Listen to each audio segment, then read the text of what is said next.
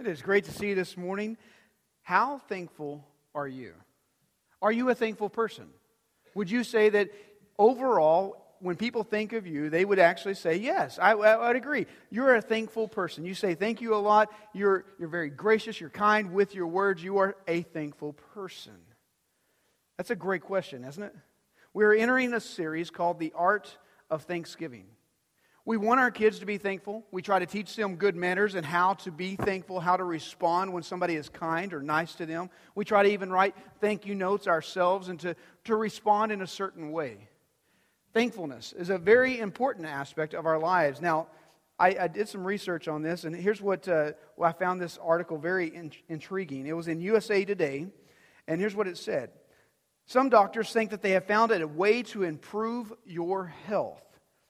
There's new treatment will lower your blood pressure, help you feel less hostile, help you to quit smoking, and even to lose weight. Now, that's a pretty big promise, right? Okay, it keeps going. You can lower your risk of depression, phobias, bulimia, and alcoholism. Are you ready to hear what it is? What is this miracle cure? Giving thanks. Several recent studies have reported and pointed to the benefits of regular Thanksgiving. Now, that's not actually eating Thanksgiving dinner. Okay, just in case, I don't want you to get sidetracked, okay? This is giving thanks. Robert Emmons, professor of psychology at the University of California, goes on to say in his book, he says, practicing gratitude is like exercising. Use it and you won't lose it, even when times are tough. He goes on to say that those who offer gratitude are less envious and resentful, they sleep longer, exercise more, and report a drop in blood pressure. Wow. Gratitude. How thankful are you? Now, if you have your Bibles, I'm going to ask that you go over to 1 Thessalonians chapter 5. You have probably heard these verses before. 3 short verses, verse 16, 17, and 18. More than likely, if you've been around the Christian church for any amount of time, or you've been to a sermon, you might even have heard these verses. Maybe you have even committed them to memory. You know these verses. And yet, what the Apostle Paul is going to tell us today is there's 3 simple actions. These 3 simple actions are actually God's will for your life as a believer. Now, how many of you would like to say, hey, I would love to know God's will for my life? Yes? Okay, I'm the only one. There are times in my life, I'll just help you out. Since nobody raised your hand, I'm going to just explain to you, hey, this is kind of how my mind works every once in a while. You get into those places and those times in which you're going, God, there's good options back and forth. There's even some just bad options. I'm not sure what I'm supposed to do. And you just pray for God's will, right? You pray for God to show up and answer. And it'd be nice if God would open up the heavens, the light would shine down, and you'd hear, Heath, do this. Wouldn't that be awesome? Man, it would be an amazing thing when God would just speak and just say, this is what you should do. Now, just so we're clear, in just a moment, when we read these verses, Paul is going to end by saying, this is the will of God for you. If you know Jesus Christ as your personal Savior, this is the way in which you are designed and meant to live as a believer in Christ. All right, are you ready? Would you please stand for the reading of God's Word? Go all the way down to verse 16. It's an extremely long verse. Are you ready? Rejoice always. Pray without ceasing. Give thanks in all circumstances, for this is the will of God in Christ Jesus for you. Would you pray with me? Heavenly Father, God, I thank you for this day, and I thank you for your love, your goodness, your grace, your mercy. God, thank you for allowing us together in this place to be able to celebrate your presence, to be able to celebrate what you have done in our lives. And God, I'm asking now that as we enter into this time, I'm asking that your Holy Spirit would have freedom in this place. I pray that you would anoint me from on high. God, give me the words to say. And dear Lord, I pray that you'd give us the ears to hear, so that, Heavenly Father, you'll be glorified today. Give us the courage to apply it to our lives so that we walk out of here a different and a changed people because we've heard from the Almighty. We pray all these things in Jesus' name.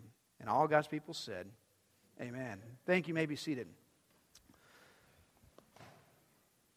I don't know how many of you like art or the fine arts, all the different types of art. There's a lot of different types of art, from drama to theater to movies to music to even painting or drawing.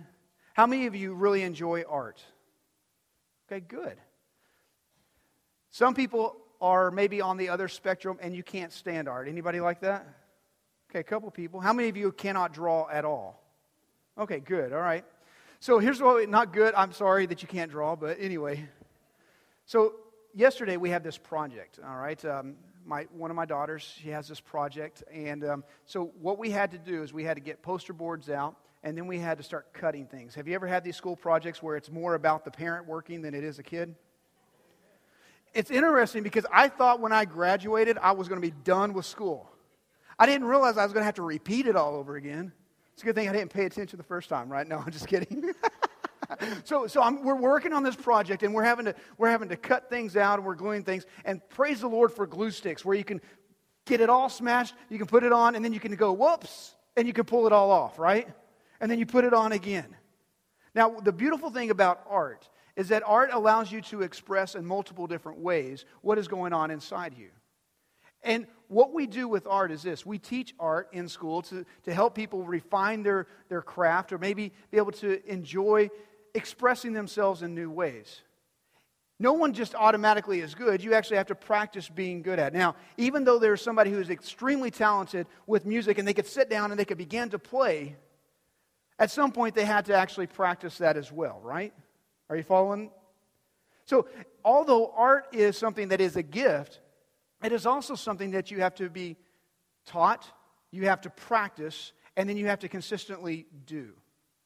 Now, the reason we're talking about the art of thanksgiving is you and I know we're supposed to be thankful people, right? You know that. You know it's an easy statement. Yes, of course I'm supposed to be thankful. But the problem with being thankful, the problem with thanksgiving, is that if we're not consciously working on it, we are going backwards. Did you catch that? If you're not actually consistently saying, I need to make sure this is a priority in my life, the reality is you're going to start losing it and you're going to start going backwards. Now here's what we have to do. As we begin to start building out this idea of art, every good artist has to have supplies, whether it's a sheet of music or whether it's a piece of clay. You have to have some kind of supply. And here's what the Word of God says for us. That we actually have 3 different supplies, art supplies that you and I need. And as a believer, this is what we are supposed to be doing. Verse 16 says what? Rejoice. Rejoice when? When you're old? Rejoice when you're young? Rejoice when you have good health? Rejoice when there's money in the bank? Rejoice when you have a car, when you have a nice house. Rejoice when you have good health. When are we to rejoice? It says what? Always. Do you see that? Now here's the problem. Now pay attention. Watch this. If this is the will of God for my life as a believer, if this is the will of God for your life as a believer, watch. You ready? If I am a Christian and I am not rejoicing, then I am sinning. Did you hear that? Rewind, catch this. If this is the will of God, the will of God is for me to rejoice and to be rejoicing. And if I am not rejoicing, then that is actually considered what? Sin. There are many Christians, maybe you've met them, where they are just old sourpusses. They just have this sour faces like they just stuck a lemon drop in their mouth. And they just walk around just sour, and they sit, soak, and sour, and that's all. That would preach right there. That would be fun. It's a good Baptist alliteration, sit, soak, sour. And that's what we have. We have a bunch of people that they get frustrated, and that's all they are. Now, the Apostle Paul says this, guys, listen. You're to rejoice always. And it's not based on your circumstances. Well, happiness, you've heard about happiness. Happiness is really based on your circumstances. Happiness is based on the happenings. But as a Christian, you're called to go beyond being happy, and you're called to have joy. The root of rejoicing is joy. And it's the idea that I have joy that's unshakable. Why? Because of what God has done for me and what God is doing in me and what God is doing through me. It's because God is doing something amazing. Now, what is the idea of rejoicing? If I have joy and it's based on what God has done and what God is doing, then I have this joy that surpasses all circumstances. And what I am called to do is because I have joy that surpasses everything that's going on in my life, I'm called to rejoice. I'm called to celebrate what God's doing in my life. Now watch. What is celebration? Some people maybe are very expressive in their celebration. Other people are maybe a little bit more quiet. When I went to my oldest daughter, she had some ball games, a basketball tournament this weekend on Thursday, Friday, and Saturday. So when I go to a ball game, I am so passive and laid back that I never yell, never really get into the game. You know, when the ref makes a bad call, I just sit back and say, that's okay. When my daughter, when she scores, I don't say anything. I just sit back and go, of course she did. She should have, right? No way. Guess what I'm doing? The ref knows I'm in the building. I mean, he and I are on like first name basis. I'm going, hey, buddy, short one, let's go. Come on, make the call. He knows I'm in there. Why? Because I'm talking to him. I'm interacting. My daughter knows when she scores, I'm like, yeah, that's my girl. She hears me. She goes, Dad, I can hear you from the girls. Dad, just back up a little bit. Now, why is there rejoicing? Because she's my girl, right? She's my daughter. And here's what happens for us.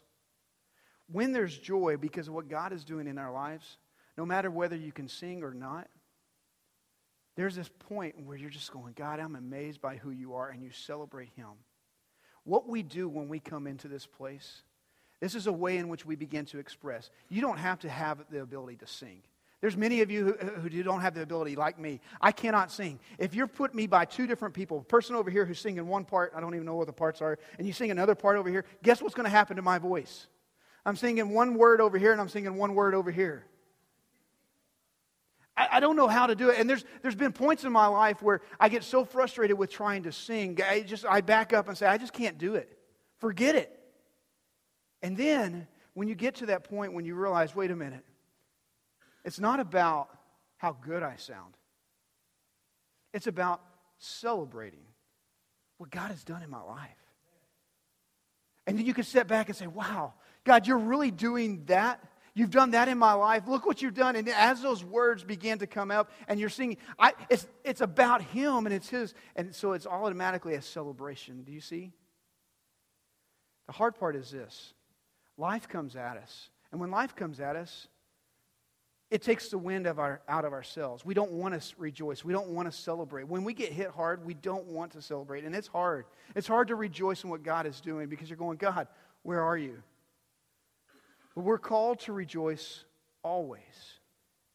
And it requires maybe a change of perspective. Maybe a change of, okay, God, you're called me to do it, and I don't want to do it. I don't like doing it. And right now, it's extremely hard, and it doesn't even make sense. But right now, I need a change of perspective. So I'm going to celebrate and rejoice in who you are, and what you're doing, and that you're going to do something, you're going to show up. I'm going to rejoice. Change the perspective. It's like this little boy, Johnny, he's 5 years old. His dad put him at bed at night. He said, Johnny, good night. I love you. Kissed him on the cheek. And as he's walking out, he's turning out the lights. Little Johnny said, Dad, can I have a drink of water? I'm thirsty. Johnny, you know it's time for bed. It's not time to get another drink. It's time to go to bed. You can get a drink in the morning. Goes ahead and closes the door. I love you. And as he walks away, a few minutes later, little Johnny cries out, Dad, Dad, I'm thirsty. Can I have a drink? So Dad comes back in, and what does Dad say? Johnny, I already told you once. You're not getting a drink tonight. It's already past your bedtime. It's time to go to sleep. Shuts the door. I love you. Goes back and sits down. Just a few minutes later, little Johnny calls out again, Dad, Dad, I'm thirsty. Can I have a drink? Dad comes back in and says, Johnny, I've already told you a couple times now. If I have to come back in, I'm spanking you.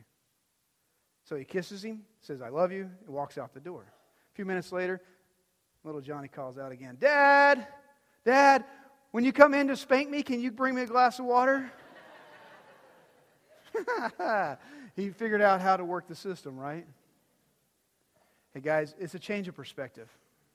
What happens is when you are in the crisis, when you don't want to rejoice, when you don't want to celebrate, when you actually make the choice and you say, God, I am here. I don't really want to rejoice. I don't even really know how to celebrate in the midst of my pain right now, in the midst of what I am feeling. God, I'm choosing to rejoice because it's your will. It's what you called me to do. So God, I'm going to celebrate who you are and what you've done. Thank you for salvation. And you begin to walk through and you celebrate who He is. It begins to change your perspective. Now follow along. This is the will of God that we rejoice, right? What's the next one? It says that we are to pray when? Without stopping. Holy cow.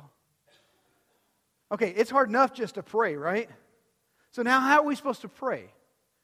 Dude, we're supposed to pray all the time? Pray all the time. Now, wait a minute. Does that mean we have to actually have our hands folded and pray? No, you'll have wrecks if you drive your car. Do you have to always keep your eyes closed when you're praying? No, you don't. So how are we supposed to pray all the time?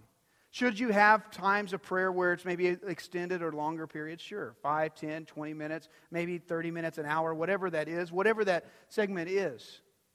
But He says, pray without ceasing. Why?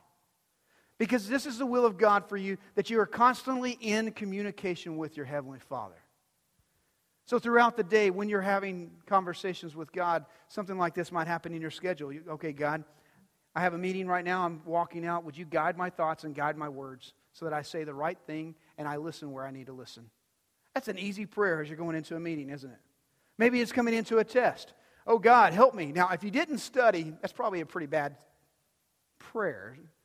But if you did study, you pray it, you say, God, help me to remember what I studied. It's the simple prayers throughout the day. Now, if somebody cuts you off in traffic, you say a good prayer for them. Right after the bad one, whatever you said, all right? God, help that person learn how to drive. It's a constant communication. It's a constant conversation. Now, here's where we make the mistake.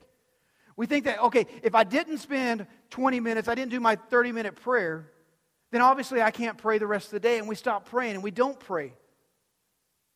And here's what happens. Our rejoicing, our thanksgiving is hindered because of our lack of constantly praying and interacting with God. What are some of the reasons and ways in which we pray? Let me just give you a few ways, or a few reasons for prayer. I just walk down through it. Here's just about 8 or 9 of these reasons. One, it's just we pray because we want to give God glory. Matthew 6, verse 8. Our Father in heaven, hallowed be your name. We pray because we want to have fellowship with God. Psalm 42, 1 through 2. As the deer pants for the flowing streams, so pants my soul for you, O God. My soul thirsts for God, for the living God. Maybe it's you pray because you have a need that needs to be met. Is it okay to ask God for your needs to be met? According to the Lord's prayer, example prayer, Matthew 6:11, He says, give us this day our daily what? It's okay to ask what's going on, what you need. What if you need wisdom? James chapter 1, verse 5 says, if any of you lack wisdom, let him ask of God, who gives to all men what? Liberally. Maybe some of you are saying, hey, I'm in trouble. I need deliverance. Psalm 20 and verse 1. May the Lord answer you in the day of trouble. May the name of the God of Jacob protect you. Maybe you need relief from your fear, your worry, your anxiety. Philippians 4, 6 through 7. Let your reasonableness be known to everyone. The Lord is at hand. Do not be anxious about anything, but in everything by prayer and supplication with thanksgiving, let your request be made known to God. And the peace of God, which surpasses all understanding, will guard your hearts and your minds in Christ Jesus. We can keep going. There's list after list. And here's where we get stuck. We get stuck because we don't think we have time. And so we skip. But pray without ceasing. Now, just for fun, I have a website for you, Information Age Prayer. Now, it might not really, it's more of a joke than it is a real reality thing, but it is actually real. If you need somebody to pray for you, you can actually get on this website, pay a premium per month, and what they do is this. You type in your prayer, and they'll pray the prayer for you via computer. So if you're too busy, they can type it in. Matter of fact, you pay a little bit more, they'll pray the rosary for you. And if you don't have time to pray the Lord's Prayer, then they'll actually pray that for you, and the computer will speak it. And if you're a Muslim, they'll actually pray several times a day, and they'll make sure the speakers are pointed towards Mecca for you. It misses the whole idea of prayer, doesn't it? What God is asking is this, to pray without ceasing. The reason it's the will of God for you and the reason it's the will of God for me is that because our Heavenly Father wants to interact with us constantly. It's not something that it's a cold, heartless relationship. He's saying, come on, this is the will of God. You want to see your Thanksgiving improve? You start praying. You start interacting with God on a consistent basis. And what will happen is this. Your eyes will open up and you'll start seeing God moving and working in your daily life like you've never seen Him work. Pray without ceasing. Okay, you ready? The next one. Rejoice always. Pray without ceasing. Now, what's it say? Do you see it? Now we are to what? Give thanks in all circumstances. I really wish he would have just said give thanks. Because if he would have said give thanks and left off the all circumstances, then I would have excuse. And I could use my excuses all the time. God, I'm too tired. God, this is a bad time of day. God, you don't know what's going on in my life. I can't really give thanks because look what's happening. It's a bad time. To give thanks in all circumstances. Now, this is where the rub begins to happen. Okay, I'm supposed to rejoice. I get that. And I'm supposed to rejoice because I have joy in my heart that God has given me because of who He is and what He's done. Now, I understand I'm supposed to pray. Okay, that works. But to give thanks? To actually say thank you for the junk in my life? To say thank you for the hard times in my life? Are you following this? To say thank you when things are not going my way. I can say thank you when things are going my way. I can say thank you when my marriage is going well. I can say thank you when my kids are doing great. I can say thank you when there's money in the bank account. But to say thank you what? When it's tough? To say thank you when it's hard? To say thank you when I'm being persecuted? To be thank you when there's actually poor health? To say thank you when a family member's dying? When I'm losing my job? To say thank you then? Are you serious? He says in all circumstances. Now here's where we begin to walk through this. The reason we show the clay is because it begins to give us a true submission to what God is doing in our life. You see, when we are truly understanding the clay, then Romans 8:28 begins to take full effect. I know that all things work together for good to them that love God. So then you begin to say thank you. And this is one of the weirdest prayers. It's one of the strangest prayers that you'll ever pray, saying, God, right now in the midst of my pain, right now in the midst of this valley, okay, I'm going to thank you for allowing it to come into my life. I'm going to thank you for this cancer. I'm going to thank you for this pain. I'm going to thank you for it. Have you ever done that? It's radical. How do you actually get there? Because this is where you begin to walk through. Okay, Romans 8, right now, God, I'm going to really trust you. That you're going to take this clay and you're going to begin to push on it and you're going to begin to mold on it. Did you see the scraping that began to occur? And the pieces were coming off. In the midst of this pain, God, what you're trying to do is you're actually cutting off the junk and the things that I depend on. God, you're cutting away and it hurts. And God, when you put your fist right down in the middle and it begins to expand out and you're putting that fist right down and there's pressure on me.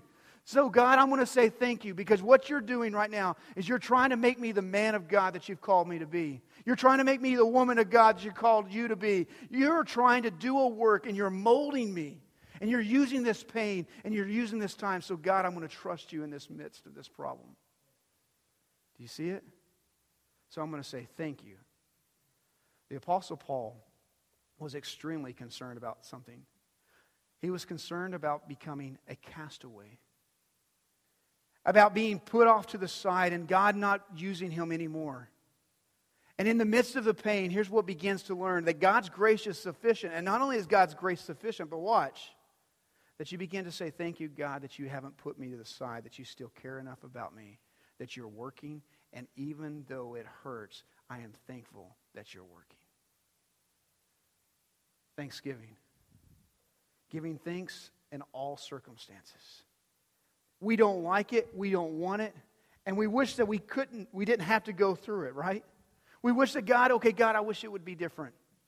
But here's what happens. When I begin to give thanks in the midst of whatever I'm going through, the highs, the lows, the good times, the bad, the mountaintops, the valleys, when I begin to give thanks, what begins to happen in my heart is this. My heart changes. And I become a different person. My perspective changes.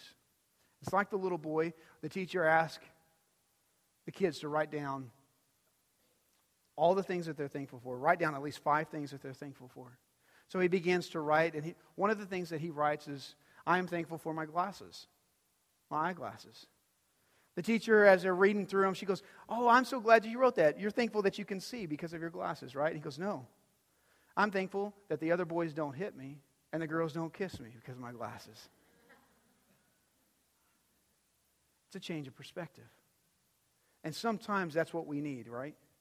Sometimes that's what we need, is just a change of perspective. You start giving thanks and it changes your perspective. Now, here's what I'm going to do to finish off. I'm going to be very quick. We know we're supposed to rejoice. We understand that we're supposed to pray.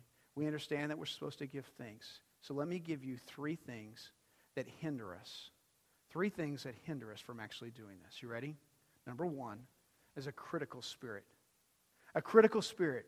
When I have a critical spirit, it stops and it hinders my ability to rejoice. It hinders my prayers, and it hinders me giving thanks.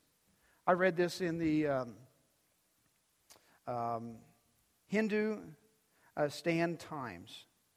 They were talking about Bill Gates going over to India, and what he was wanting to do. He's right now giving away millions of dollars in order to for humanitarian efforts. And so he wanted to attach and he wanted to try to help out AIDS in India. And so what he did is Bill Gates gave $100 million. Now that's kind of mind-blowing, is it? $100 million, just give it away.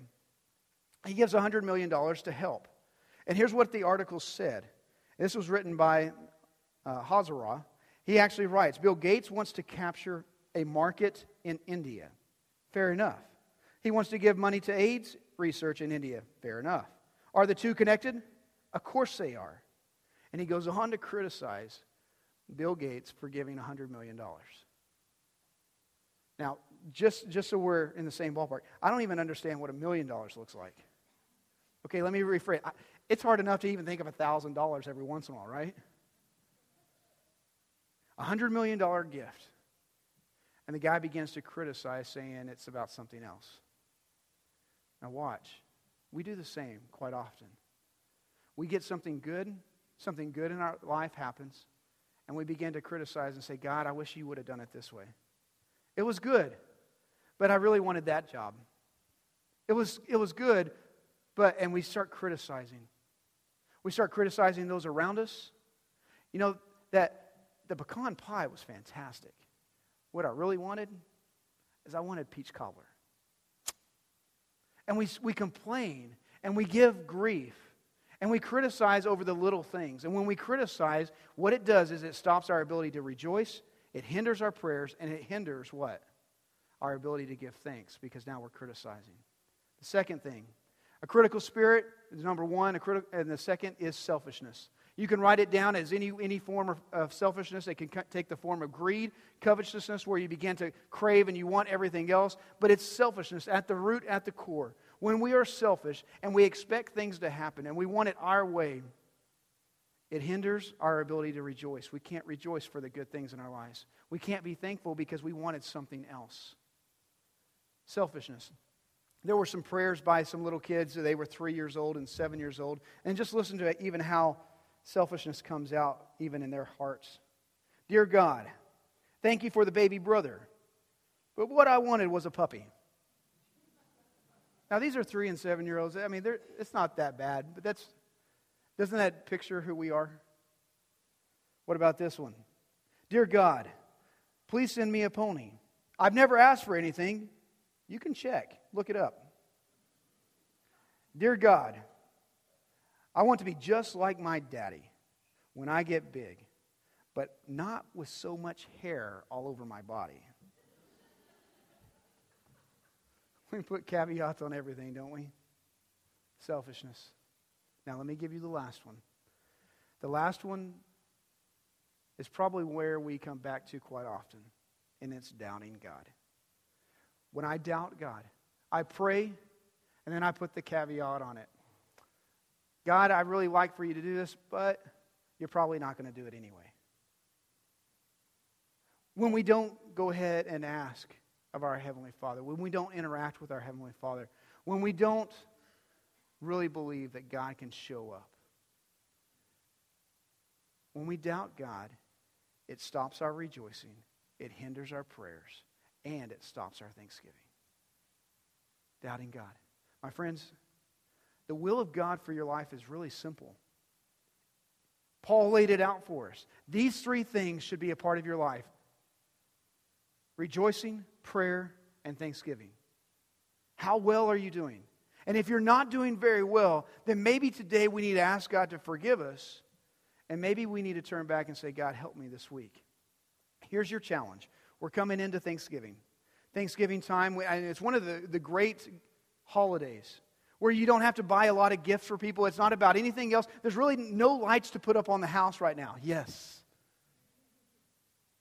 I hate getting up on the roof and leaning over. By the way, that just kind of came out. All right, so we're coming up to Thanksgiving, and all you have to do is eat. It's a fantastic time. Here's what I challenge you. You ready? I want to challenge you and encourage you to take the next week or two. And over the next week or two, take just a few moments in your quiet time. And I want you to do something that will benefit yourself and your relationship with God. I want you to begin to make a list of all the things that God has done for you, all the good things, things that you can rejoice about and celebrate what God has done. There's an old song, Count Your Many Blessings. Do you remember that? Count your many blessings, name them one by one. Count your many blessings. See what God has done.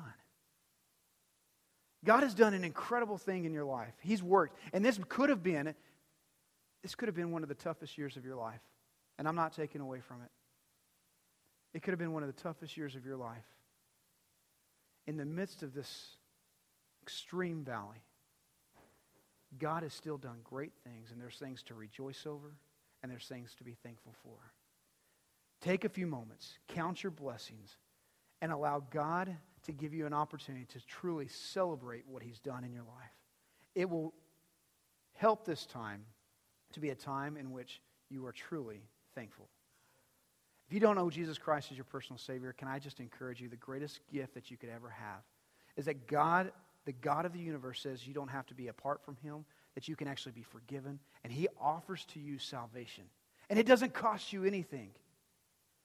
All He simply does is this. He sent Jesus to die on the cross in your place, and He offers to you forgiveness, and all you have to do is come to Him, give Him your life, and say, Jesus, I'm sorry. Please forgive me. Jesus, I believe you died on the cross to pay for my sins, and Jesus, I now give you my life. Would you be the leader of my life, my Savior? And the Bible says that when you're willing to confess Jesus as your Savior and Lord, you will be saved. No one will be turned away. And for all eternity, you'll be His. What an incredible gift.